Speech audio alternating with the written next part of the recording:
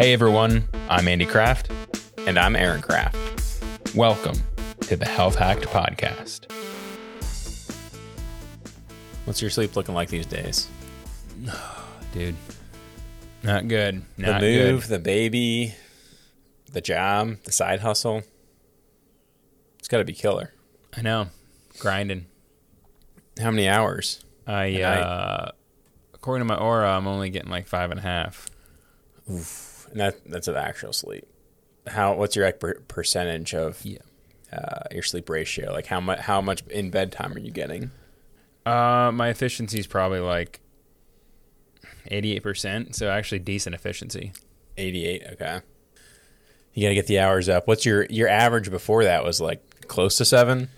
Yeah, and then just like with the move, the house stuff, traveling, getting ready for the baby. But I guess I got to get ready for that. Everyone's telling me I'm not going to sleep when the baby comes. Apparently babies don't sleep straight through the night like an adult. So like what idiots. Good practice, I guess. I don't know. But yeah, it's hit or miss. Some people are, have the easiest upbringing and it's like no problem at all. And then other people have just like a little hellion that, doesn't let them sleep. I think it just depends. The luck of the draw. Yeah. Yeah. So I don't know. We'll see. I mean, being a hypocrite here or saying you just got to make time for sleep. And I am definitely making this sleep the plug to life right now, but hopefully that'll change after we get moved in. Yeah. I think the move's got to be a big time sucker. So once you get moved in, hopefully you can pick up a couple minutes, couple hours every night after that. Yeah. All right. Well, let's get into it. Let's kick off the episode. Today we are looking at, philosophies on weight loss, kind of different beliefs around weight loss and what causes weight gain and weight loss. There's kind of two different camps here, so we're going to take a look at both. It's been researched a lot more lately because there's clearly a problem with weight in the world and specifically in our country. 2 in 3 adults in America are overweight, and 1 in 3 adults are obese. So there's an undeniable problem here. And part of that is just the instant access we have to highly palatable foods. Like we can just go down the road and buy cheap food that tastes incredible. And it's typically very high calorie and very high in sugar. So that's one of the main reasons, because we have instant access to everything. And a lot of us can't say no to that. We are used to it, and we want that instant satisfaction, and we don't say no. We just keep eating and keep indulging. But I think another problem is the lack of knowledge around food consumption and what that actually does to our body. Not everybody knows how detrimental it is to us. So we want to take a little bit deeper of a look here around weight loss and why weight is gained. So there's kind of two camps here. The question is, how has the amount of food intake increased, and do we simply need to reduce the number of calories consumed, or is it the type of food that we're eating that is driving this, massive increase in overweight and obesity? And there's been it's been up for debate in the nutrition community for some time. Some say the focus should be on quantity of food, where others kind of focus on the quality of food. And these ideas are characterized by 2 models. One is called the energy balance model, where the focus is quantity, and the other is the carbohydrate insulin model, where more of the focus is on quality. And I'll explain each of these here very quickly, and then Andy's going to walk through kind of the potential problems with each of these and whether one model is more effective at managing weight or is a healthier model to follow than the other. So let's just take a look at the energy balance model first. This is one you're probably familiar with, even though you may not recognize the name off the bat. This is one that is also called basically calories in, calories out. Everybody has heard that phrase before, meaning if you burn more calories than you eat, you'll end up losing weight. So if you burned, 2,000 calories a day, but ate 21,000 or 2,100 calories, you would gain weight. And conversely, if you burned 2,000 calories, but ate 1,900, then you would lose weight. And in this case, the word calorie means energy. So I'll be using those kind of interchangeably throughout. Calorie and energy essentially mean the same thing in this model here. So the concept is the concept of this energy balance. This is based on the first law of thermodynamics, which is that energy cannot be destroyed. It can only be gained, lost, or stored through an organism. So if the energy is gained through eating, that's how we gain energy, is through eating. If that energy gained is greater than the energy lost through physical activity, then that delta is essentially stored in our body. And just to clarify on energy lost here, this includes all energy, not just energy like used when doing physical activity. So if you were to just like lay in bed all day and not move, you just like lay there and breathe, that actually you burn calories in that way. Like you're using up energy. Just to breathe, for the organs to function, that uses calories, it uses energy. And that's called BMR, basal metabolic rate. Sometimes it's synonymously, there we go, used with resting metabolic rate. Both are very similar. But this is just to live. That's how much energy is needed just to live. And this varies by person. So whether, male, female, your weight, your height, all that factors into your specific BMR. It's different for everybody. Like for me specifically, as a male, 5'9", 165 pounds, my BMR is around 1,800 calories. So just to live, I would basically need to, I use up 1,800 calories of energy. Yeah, I actually have mine right here. I did an in-body scan. Oh, nice. Okay. Like a month or so ago. 1848 is my BMR. Oh, dang. Okay, mine was right on. Yep. There's like calculators online, which will get you roughly close. I mean, you're still, your own body is different than other people's, but using my Oura ring and a calculator, I estimated 1,800. So we're probably very similar. So, your energy expended is going to be your BMR plus any other physical energy. So the whole energy balance model is based around the number of calories consumed and the number of calories utilized. So that's one concept. Focus is quantity of calories. Then there's this other concept or other model called the carbohydrate insulin model. And this has a little bit different take, and more of the focus here is on quantity. Quality, right? Quality. Mainly, it's looking at carbohydrates, thus the name. This model theorizes that a diet high in carbs, and specifically like highly processed carbs that rapidly digest, that this is what leads to weight gain. And this would essentially be any type of like packaged snack foods at the store. This is kind of what would fall into this category here, like processed carbs. So the overconsumption of these types of food, this model says that this causes basically a hormonal imbalance, which ultimately negatively affects our metabolism. So basically how this works and how it's kind of described is that processed carbs increase the release of insulin, which in turn suppresses glucagon secretion. And then this signals fat cells to store more calories, which ultimately this leads to fewer calories being available to fuel the body, to fuel muscles, and to fuel other metabolic active tissues. So the brain perceives this as basically the body not getting enough energy. It's effectively tricking the brain into thinking that your body is starving. So the feeling of hunger still remains, appetite increases, and your metabolism begins to slow down. So this cycle then repeats as you continue eating more highly processed carbs, and the cycle repeats to where you ultimately gain weight. So that's the concept there around carbs. The focus, if you're eating these poor quality carb-based foods, that weight gain will occur. So that's kind of the gist of the two models. Now, neither of them are perfect, which is what we want to get into today. It's not necessarily one or the other.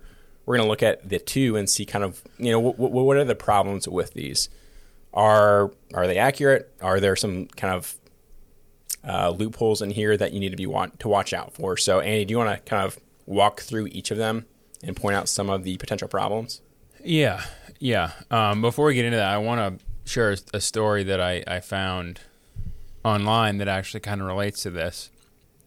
So I stumbled upon this story about this feral boy who was raised by wolves in India back in the late 1800s. A lot of people might know this story.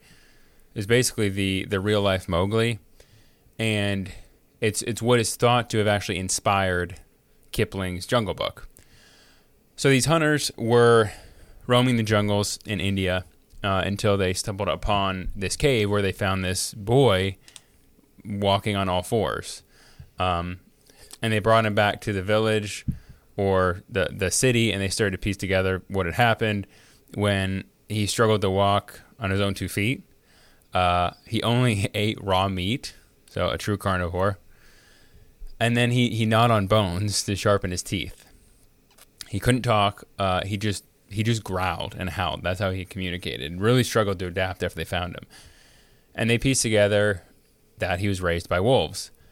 They named him Dina Sanichar. If you look at that name, you'll learn more about this. Dina, I believe, is Hindi for Saturday, which is the day of the week they found him. Thought that was very thoughtful and creative. They really put a lot of effort into his name. He never learned to speak. Apparently, like, there's an age where if you haven't been exposed to a language, you may never learn it. It's just very difficult. Like, your brain can't learn a language if you've never been exposed to it. So he never learned to speak, but he did learn to smoke cigarettes. So he learned at least one human trait. And then he died of tuberculosis about 20 years later. So not really the happy ending that Disney portrayed. But the whole time I was reading this story, I couldn't help but think how life might have turned out differently if he only had Element. They put him in several institutions to try to teach him to speak. They even tried sign language. But one thing they never tried was a perfect balance of sodium, potassium, and magnesium. I mean, isn't that just sad? It's just horrific. Like, only if he had gone to drinklmnt.com/healthhack, then maybe his story would have turned out a little different. And I think it just goes to show the consequences of not being adequately hydrated. And I think, raised by wolves, I guess also, but I think that's more secondary. So if you want to help people like Dina, go to drinklmnt.com/healthhack. All proceeds from your purchase will go towards helping kids who are raised by wolves.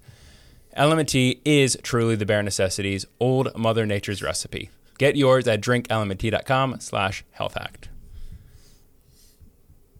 All right. So let's get back into the episode here. So the two models that we talked about were really two philosophies for weight management. And there's a lot of debate on which one is better for weight loss. Should you focus on calories or should you focus on low carb?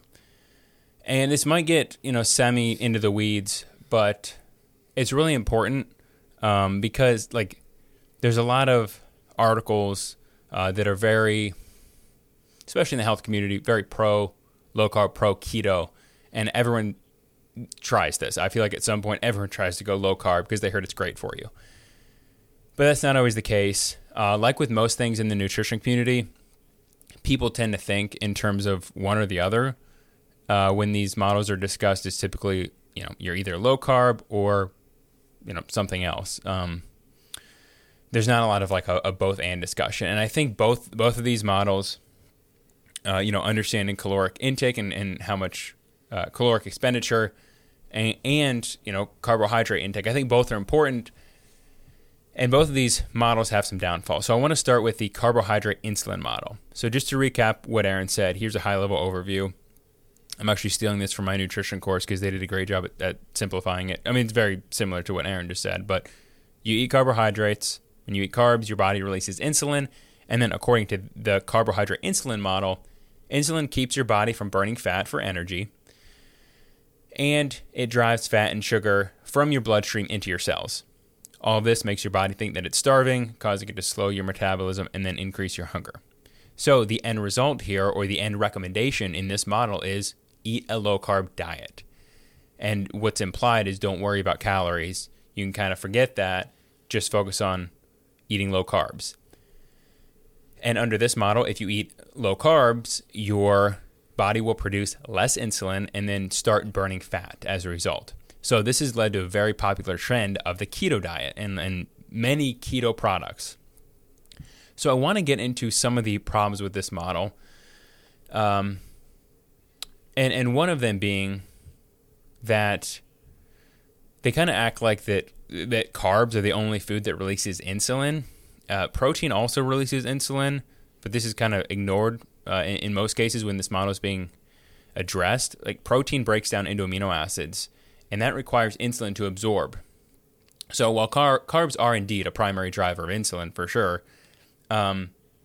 eating only protein and fats does not eliminate the presence of insulin, which, if that's the culprit of weight gain here, like they kind of make it out to be, then a high protein diet would also cause issues. And that doesn't seem to be the case. So that's kind of just a side note on one of, I think, the maybe where they're kind of wrong in one of their assumptions. And then the bigger thing and the whole gist of this model is that it implies that insulin makes you fat. Now, of course, we know that continually elevated insulin levels can lead to insulin resistance, and if that's not dealt with, can lead to type 2 diabetes. And insulin does definitely influence how your body burns fat. But it's not the only thing that influences how your body burns fat. And I think that's where this model could be better. So I'm going to get into the weeds a little bit here, but it is important. So insulin inhibits lipolysis. Now that's the process of moving fat from storage into the bloodstream to be used as energy, so burning fat. So insulin inhibits fat burning, stops fat burning to some extent. And then insulin stimulates lipogenesis, which is the process of moving fat from your bloodstream into storage or converting carbs into fat. So that's fat storage. So insulin stimulates fat storage. Now, in order for this to happen, you still do have to be at a surplus of calories. Like if your body needs energy, it's going to use the fuel in your bloodstream for immediate energy before dipping into storage. So in order for it to really store fat, you still have to be eating in excess. But anyway, all that is to say is insulin impacts the storage of fat and the burning of fat. So the assumption in this model is that if insulin stimulates the storage of fat and inhibits the burning of fat, then insulin must be bad. We should do everything we can to turn off insulin. And their answer for that is to not eat carbs, since carbs trigger insulin. Now, there are elements of truth to that, but it's not the only thing that impacts the storage and the burning of fat by any means. There are so many other hormones at work that influence fat burning and fat storage, which really don't get attention in this model. So fat storage is also heavily influenced by cortisol, the stress hormone, growth hormone, epinephrine, adrenaline. Protein, for example, stimulates the hormone glucagon, which Aaron mentioned, which helps release stored glucose. So that may offset. So eating protein, may offset some of the effects of insulin. So if you're eating a meal that is carbs and protein, that's going to look different than if you're just eating a food that is pure carbs. And just how your hormones specifically react to a given food is determined by several other factors, like your fitness level, your muscle mass, your body fat, your genetics, your microbiome. That's huge, which we did an episode on recently. Other parts of your diet, like how much fiber you're eating. And this model doesn't really factor in any of these things. It just kind of demonizes insulin and views insulin in isolation, when in reality there are so many other factors that are at work here. Metabolism is very complex, and I think this model, really what it's doing is trying to simplify it down into one thing: carbs. Carbs are bad.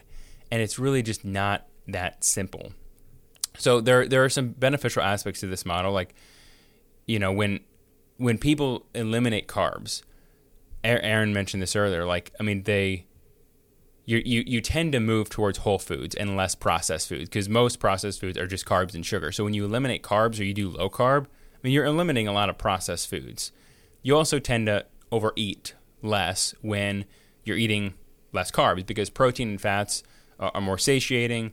They trigger the reward center less than processed carbs. So I think that this model, the low carb philosophy or the low carb method, can really help with appetite regulation.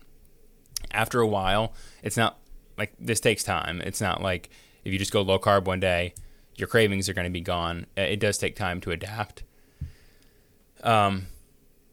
So this may be why some feeding trials show more weight loss on a low carb diet. But even with that, there's a lot of mixed results around whether low carb or high carb is better for weight loss. There's a lot of studies that kind of go back and forth on this.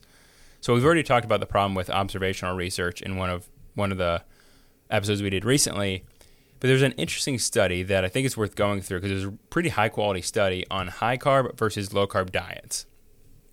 Now, it was only 17 men, so it's a very small study. But this is one of those studies where they actually kept them in a metabolic ward. So participants were kept on site and strictly monitored for, I think it was 8 weeks. So, it's hard to conduct a study like this, but they were able to do it. And everything that these people ate and how they lived were under strict control. For the first 4 weeks, they followed a high carb diet. For the next 4 weeks, they followed a very low carb ketogenic diet. And with both diets, calories and protein were the same. That's very important. And both were minimally processed, mostly whole foods. So mostly vegetables and meats. They were minimally processed. So the only thing that would change between the first 4 weeks and the second 4 weeks were the carbs and fat. And then throughout the whole 8 weeks, they were actually burning 300 calories more than they were eating. So they strictly measured how many carbs they were burning or calories they were burning on, they did I think a stationary bike. So, according to the carb insulin model, you would expect more fat loss on the low carb diet than the high carb diet. When in reality, with this, which was really interesting, is that both lost the same amount of weight on both diets, low carb and high carb. Now, the exercise was the same. They controlled for that. The calories and the protein was the same. The carbs were just lower on one and replaced with fat in the other. So the carb insulin model would say, well, you should lose more weight on low carb, but that didn't happen here. Now, insulin was lower on the low carb diet, but that didn't have any impact on weight loss. So this seems to imply that when you control for quality and energy in and out, the impact that a low carb diet has on weight loss is pretty much the same. Now, that's not to say that high carb is right for everyone. For a lot of overweight people, low carb often works very well for some of the reasons I mentioned previously around appetite regulation. Low carb does seem to work for a lot of overweight people. But it's not purely low carb that is the miracle worker here, and that's kind of what's portrayed in this carb insulin model.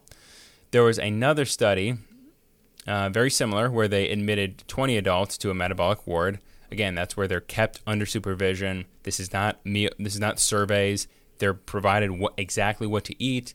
Their schedules are regulated. Their sleep's regulated. And I think this was for 4 weeks, so a little shorter.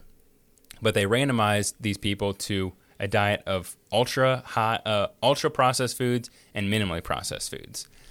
And each day there were 3 meals and snacks for each group. And what was interesting here is that the ultra-processed meals and the unprocessed meals were matched for calories and macronutrients. So for example, take dinner. Dinner for the ultra-processed meal and dinner for the unprocessed meal had the same calories, carbs, fat, and protein. Same with the snacks. But they were allowed to consume as much or as little as they wanted. But the meals they were provided had the same calories and macronutrient ratio. One was just super processed, one was less processed. And then after 2 weeks, they switched and they alternated the diets. The two groups switched. One started with ultra-processed, then moved to low-processed, and then they flipped, and vice versa. So on average, participants on the ultra-processed food diet ate 500 more calories per day than those that ate unprocessed foods. So while they had access to meals with the same calories and macronutrients, the processed foods triggered overeating. And as you would expect, participants gained weight on the ultra-processed diet. People lost weight on the minimally processed diet, even though the macronutrient ratios were similar. So it didn't seem like it was just carbs that was triggering this overeating. It was this the palatable, highly palatable, ultra processed foods. So I think what this shows is that it's way easier to overeat junk food than whole foods, and that seems to be much more of a factor than simply just carbs. So let me break it down in a more realistic example. I'm going to bring this all back, but I think these two studies are really important. So let me break it down into a more realistic example. A large Coke, like from McDonald's, provides 80 grams of sugar, 290 calories. Now, it's relatively easy to drink a Coke on top of cheeseburger and fries, which are a lot more calories.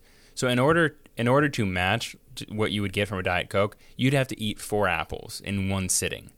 And nobody does that. It's the same calories, it's the same sugar, but a very different experience nutritionally. And in this case, it's largely due to the fiber. These processed foods are designed for us to overeat with the flavorings, the oil, everything that makes it taste good. The sugar, where if you get the sugar from a natural source, it's much less easy to overeat. And we see this with a lot of things. So all that is to say is that it's not as clear-cut as just cut out the carbs. Quality really matters. What you're filling the rest of that diet with is very important. So getting down to kind of the conclusion on this carb insulin model, I think one thing that it really misses here, or one thing that people who go keto tend to fall into this trap, that calories don't matter as long as they don't eat carbs. And people will do this. They'll go keto. They'll eat just cheese or meat or keto snacks. There's so many keto ice cream, keto cookies, keto pizza. I mean, you can get anything keto now. There's keto bread. And so people kind of stop counting calories because they're told under this model that they don't need to. If they just cut the carbs, then they'll lose weight. And that seems to be the sole focus for a lot of people. And they don't really acknowledge this model. And a lot of, some people that do keto don't acknowledge the impact of exercise, sleep, stress, and other parts of your diet that impact hormone regulation, metabolism, and weight loss. So in the end, I think the carbohydrate insulin model is overly simplistic, and while it does have some merits to it, particularly around appetite regulation, I think it misses so much around the other aspects of clean living. Carbs may be just fine for some people. Not everyone thrives on low carb, but some people should be low carb. But when you have a model like this that attempts to apply a concept to everyone, this goes for any article you see or any diet you see. I think when you have a complex thing like metabolism, and there's a claim with a simple solution, you need to be careful because everyone is different. So now moving into the energy balance model, I'm going to wrap up here because I know I'm rambling. But I want to just briefly touch on the energy balance model. That's the first one that Aaron mentioned. This is basically calories in, calories out. This just says that if you eat more than you burn, you'll gain weight. If you burn more than you eat, you'll lose weight. And that's a fact. This is the basic law of thermodynamics, as Aaron talked about.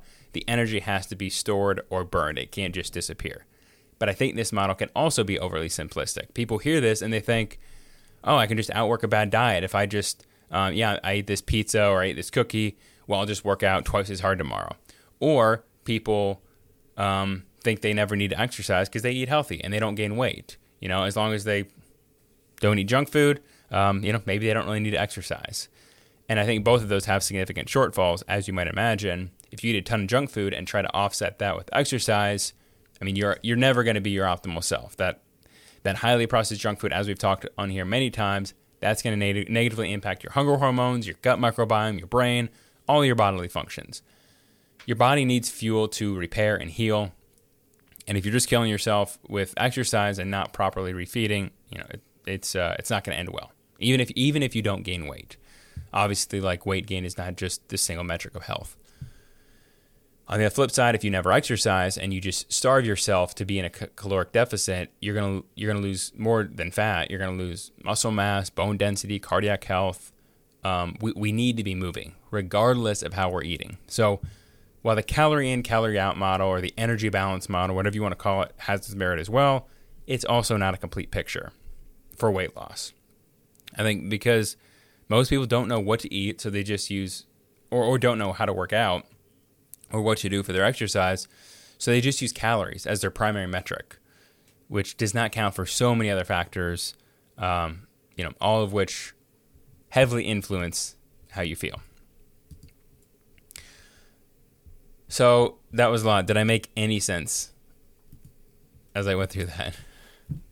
Yeah, no, that made perfect sense. I think with the calorie in, calorie out method, I think one thing here that, like, you mentioned that this is true. Like, if you eat as many calories as you burn, your weight generally won't same, but the body composition is what's going to change. You're not going to be your optimal self. So you can eat 2,000 calories and burn 2,000 calories, but if you're eating crap food and if you're not working out, your weight might stay the same, but that muscle is going to deteriorate and fat's going to take its place. While overall your weight might not change, that body composition is going to shift dramatically. So I think that's a trap people get into is if I eat this, I can just work it off. But that's not, I mean, maybe you can do it for a couple months, couple years, but eventually it is going to, affect your optimal health, and it's going to change the body composition.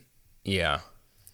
And then on the flip side, I think there's so much more to your diet than carb content. Like the energy in, the energy in, energy out, calories in, calories out. Like that was, for the longest time, was all people thought about diet. Watch your calories. Right. And then, I don't know, over the past 10 years maybe, we've shifted to like carbs are the enemy. Like Atkins diet. I remember that from back in the day. Like cut the, and I mean those, I haven't looked at the ingredients in those meals, but most frozen meals are filled with crap. Right. Flavorings and I guess not sugar because it's low carb.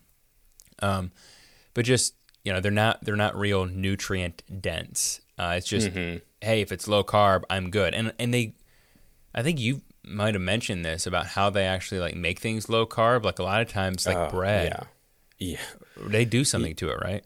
Yeah, they basically just, so they with a keto diet specifically, and we haven't done the research on this on how fiber factors into carbohydrate consumption, but basically on the keto diet, you look at net carbs. So like to be keto, I don't know what the number is specifically, but you can only consume 30 net carbs a day or 50 net carbs a day, meaning you could technically have 80 carbs, but if you eat 50 grams of fiber, that offsets 50 of the carbs. So your net carb intake is only 30 grams.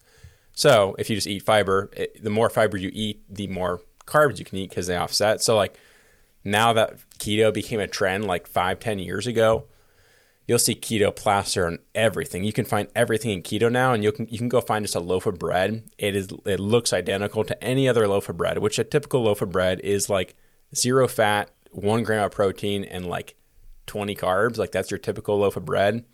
Well, this bread looks the same. Basically, it's the same exact ingredients too. They just fill it with a fiber supplement to jack up the fiber content to make the net carb look better. So again, we haven't done the research. I don't know how your body would respond to that differently than a typical piece of bread, but it's certainly not a healthy route to do that. So the fiber, the philosophy there, I believe, is like the fiber slows down the insulin response to the carb. So they really like don't count that for some reason. I mean, because it slows it down. So in the keto community, it's like, well, you can maybe still get into ketosis if you have more fiber. But yeah, like you can get anything in keto. And I think people can actually end up overeating on ketosis or in keto. Now, it is harder to overeat, like I mentioned earlier, because generally you're going to be drawn towards more whole foods, generally. But people can get into this trap of, if it's low carb, it's healthy. And low carb is not right for everyone. I think that's another thing that this model kind of assumes, is that everyone should be low carb, and it is a viable solution for people struggling with weight, but it's not the whole picture. there's so much more to your diet than carb content. And how much carb content or how much carbs you should be eating a day really depends on you. Varies by person.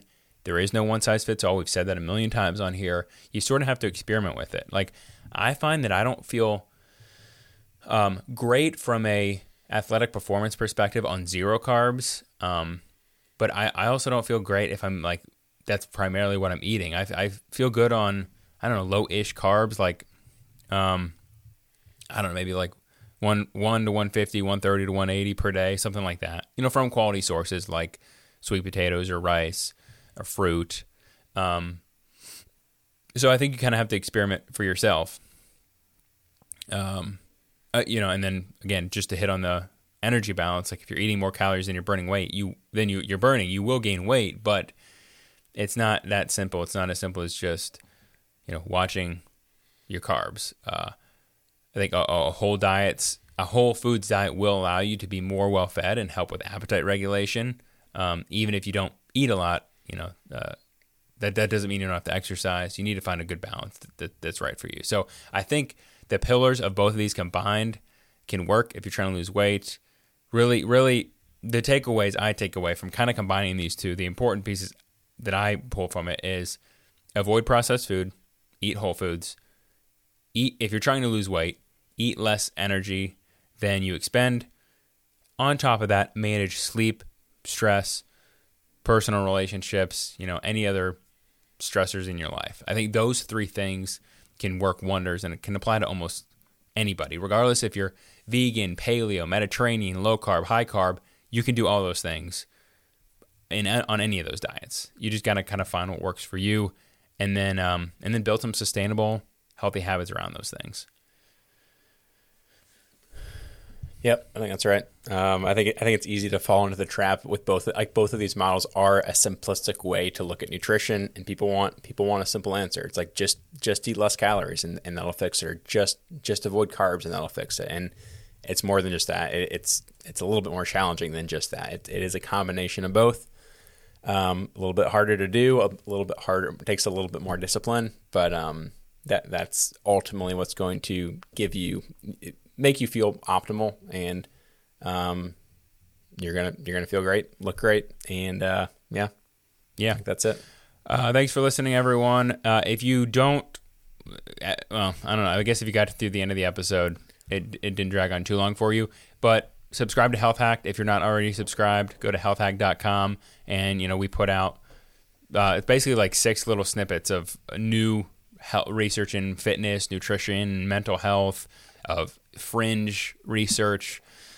So this last episode, or this last newsletter, it'll have come out by then. We put out an episode on how put out an article on some recent research that shows that crocodile blood may help reduce muscle soreness. So go subscribe. There's a lot of good stuff there. I think they're fun to read. We put a lot of work into it, and would love to have you sub. Thanks for listening. Have a great week.